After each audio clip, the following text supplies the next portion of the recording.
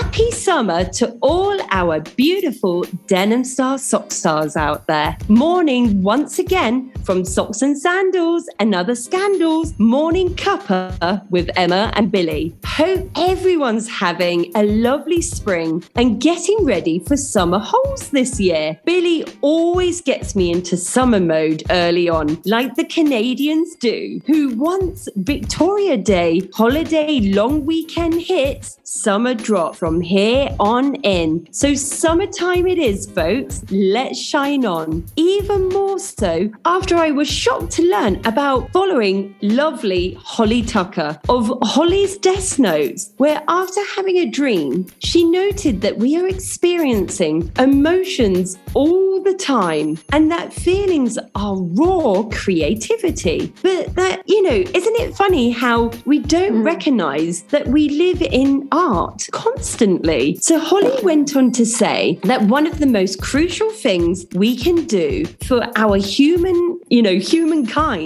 is to keep championing creativity, art, and imagination that will, inherently make us not only human, but also part of planet Earth, folks. So, when it comes to the next generation, we have to instill the importance of what makes us us. This ability to dream and make whatever we visualize come true. So, which stems from having the confidence to think differently. And isn't it that one of the most powerful things we can possess, right, Bill?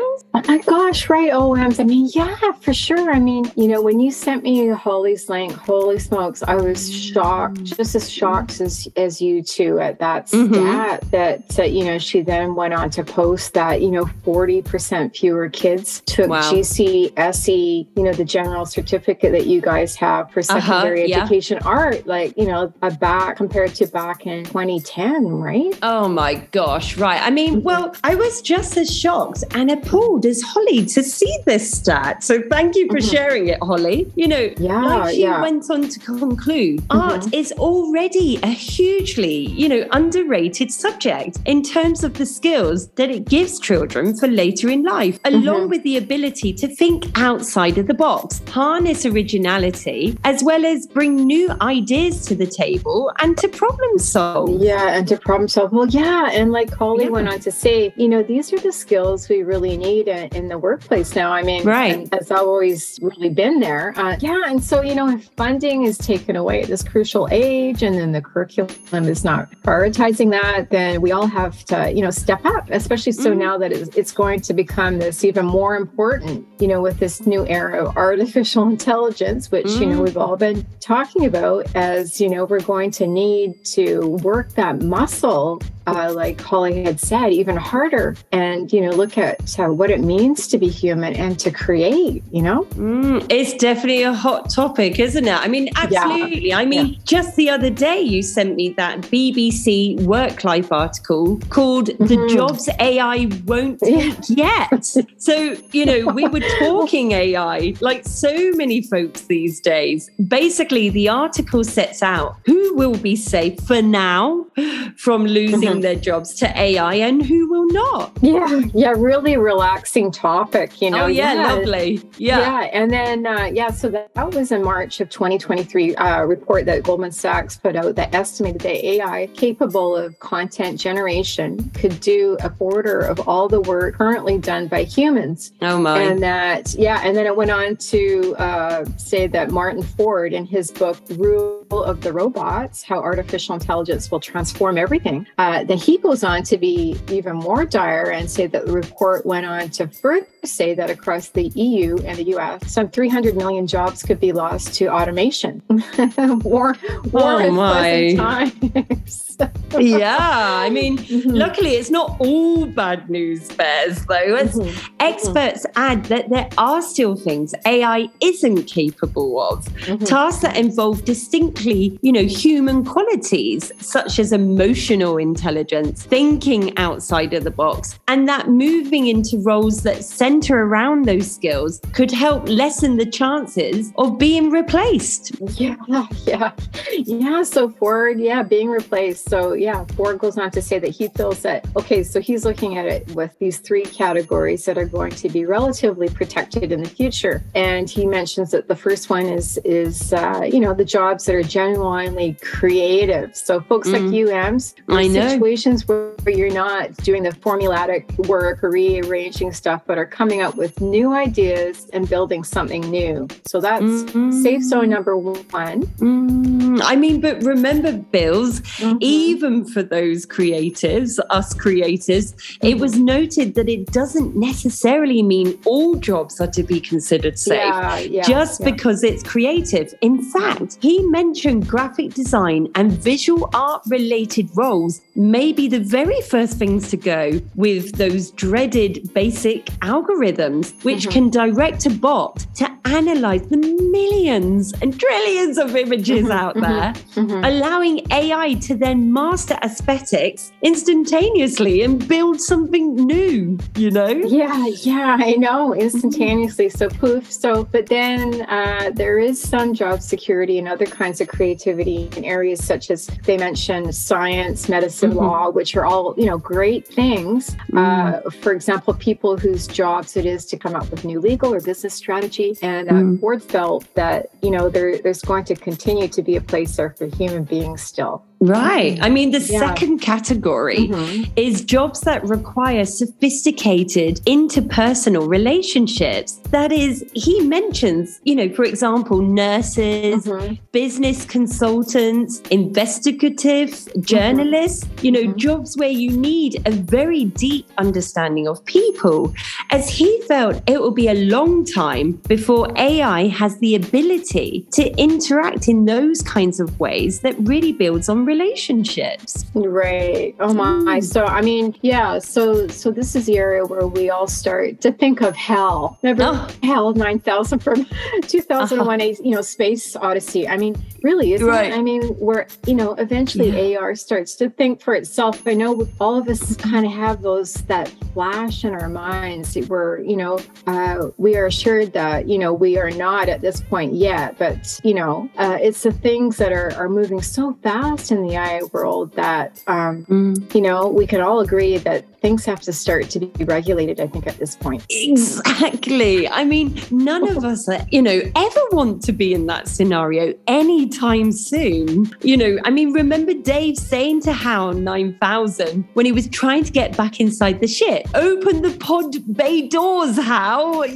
I'm sorry, Dave, I'm afraid I can't do that. With HAL's zinger of a line that gave everyone chills.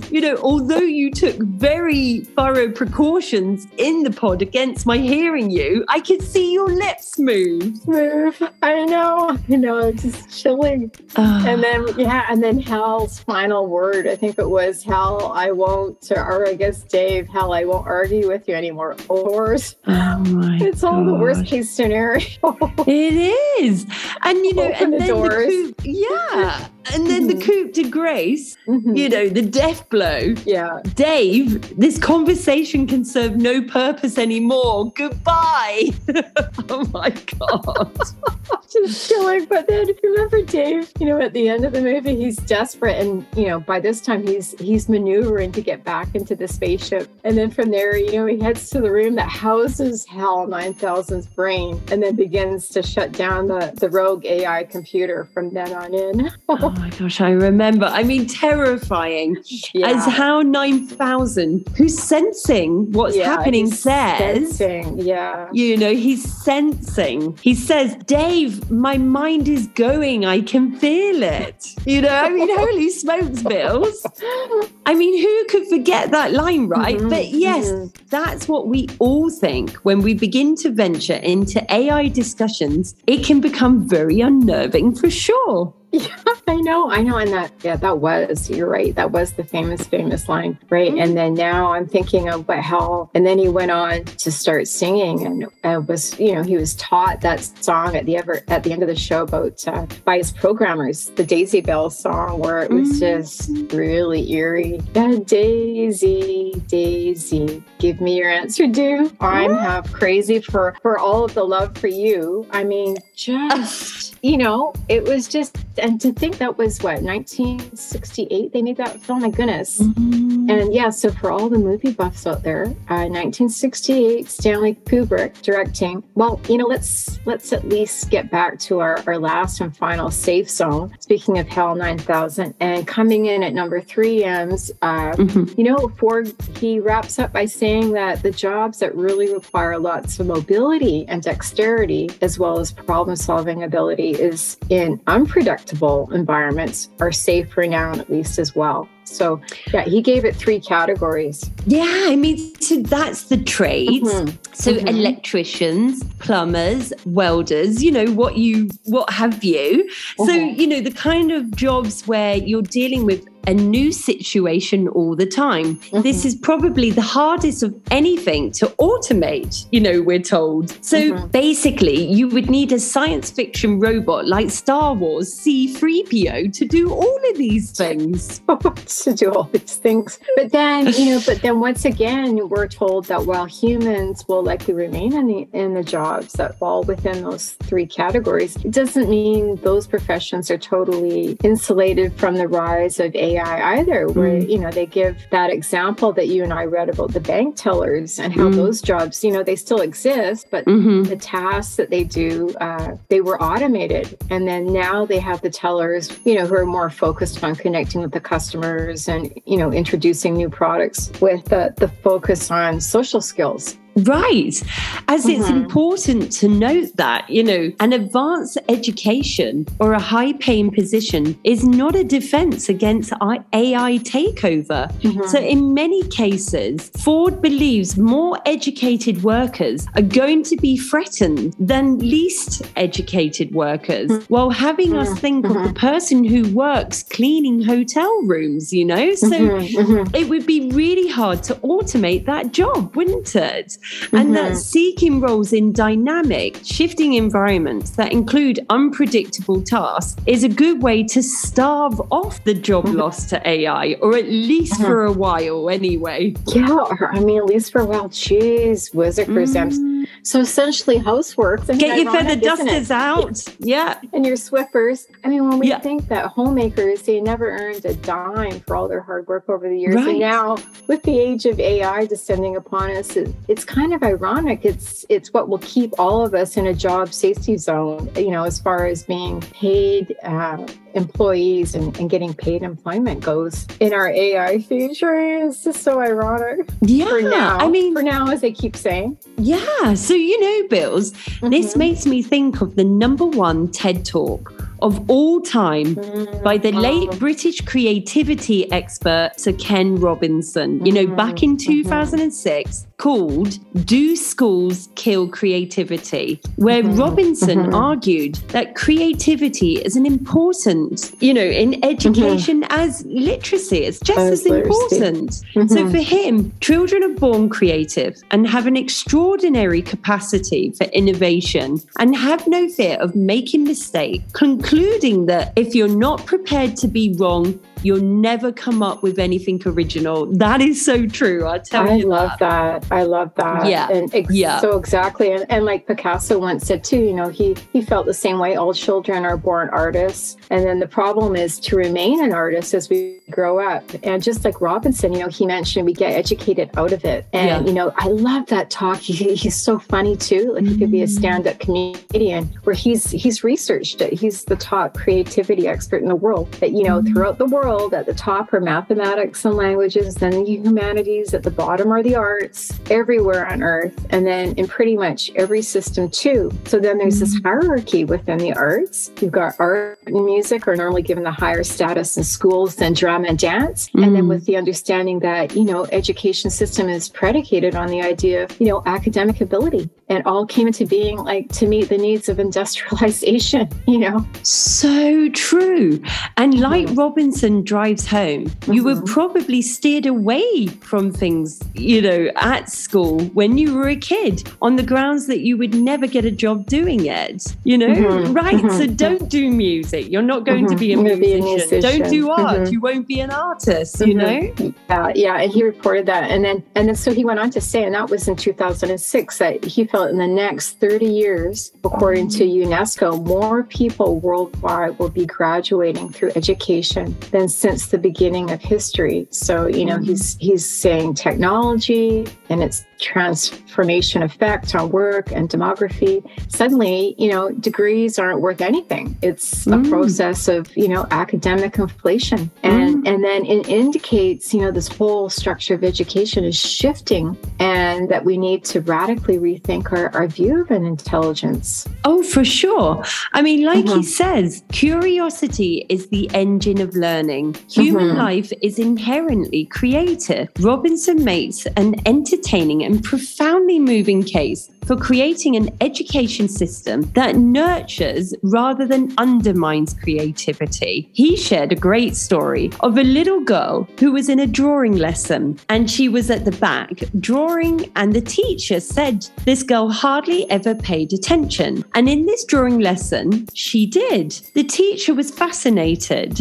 She went over to her and she said, "What are you drawing?" And the girl said, "I'm drawing a picture of God." And the teacher said, "But nobody knows what God looks like." And the girl said, "They will in a minute." Just love that. I love it. Isn't it? I just love it. Really, that gives you goosebumps. Pure creativity and innocence. And then, so with schools so focused on, standardization and conformity, which can really stifle creativity and innovation, the number one safe zone, according to Ford, in our AI futures, that we're all considering. So why not more than ever, revamp the system and continue to carry on what Robinson's revolution started in his life's work to, revolutionize the educational system to focus on, the nurturing creativity in schools. I mean, Emma, I think this is where you just need to jump in and share with all your followers how it was for you. Oh, completely. I mean, my goodness, I thrived on creativity from the word go. If I wasn't out playing with my friends, falling into streams or riding my bike, I was busy collecting anything I could find in my parents' house to constantly draw or make something sitting on my bedroom floor for hours on end, which I remember loving. So you could say I was actually recycling back then.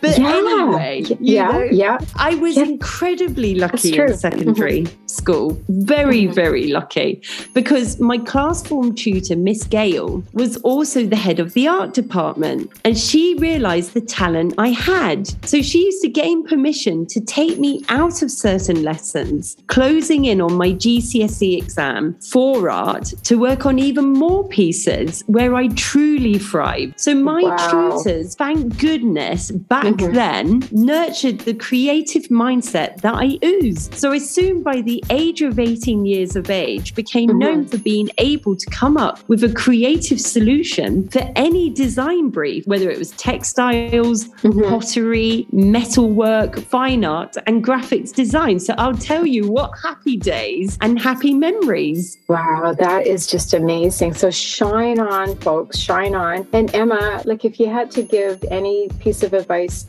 for inspiration for others out there who, are thinking about getting into the creative arts and making it a living, or even, not a living, what would you have to say? I completely, honestly agree with Ken. If you're not prepared to be wrong, you'll never come up with anything original. It is through learning through play, like with anything, that if you are a true creative, which there is so many beautiful creatives out there, whatever it is that you're dreaming, and, almost we're reflecting reflecting back on sport here when I think of the brand Nike. Just do it. Just do it. Yeah. And I love that line as well, because also, you know, that's what I did with Denim Star, that I have been dreaming this idea. I had this idea bubbling in my head. I just had to find all the components and connect them. So, you know, for those of you who have already listened to many of our podcasts, you know, you already know probably quite a bit about my fashion background and studies, but I can tell you from those early formative years was certainly the main springboard that got me to where I am today, to dream and brainstorm my brand Denim Star. So leading me ultimately to my favorite form of design, which is taking something that is so practical as a must-needed sartorial sock and giving it a twist, juxtaposing it into something unique as a denim-coloured sock to monochromatically style your favourite go-to jeans. So, you know, whatever you think might be a daft idea, it's actually not. Run with it. Experiment, do it, make mistakes and pivot. And ultimately, it will carry you through to something really special and unique. That's my advice. Wow. Shine on, Ems. Folks out there,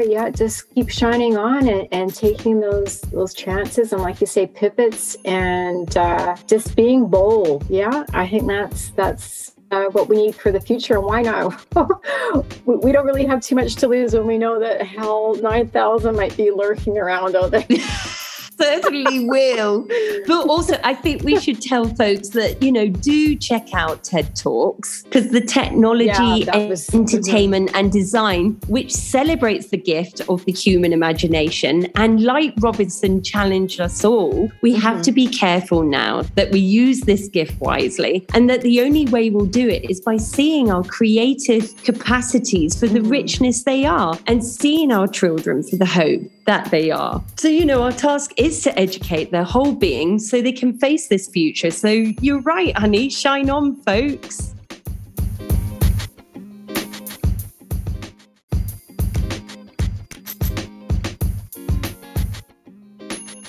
I hope all of you lovely sock stars enjoyed our latest podcast of Socks and Sandals and Other Scandals, Morning Cuppa with Emma and Billie, with our new Sockettes edition. As I mentioned before, going forward, we will be published once a month. So keep an eye out on Instagram and Facebook for announcements of it going live. Thank you so much for joining us on this magical mystery sock tour. If you liked it, give it a thumbs up, share it with your friends, and as always, don't forget to sock it to me and subscribe. And being the hosiery high priestess, as I always affirm, be the star you know you are. I'll talk to you guys later. Toodaloo, my lovely Denim Star sock stars. Until next time, bye.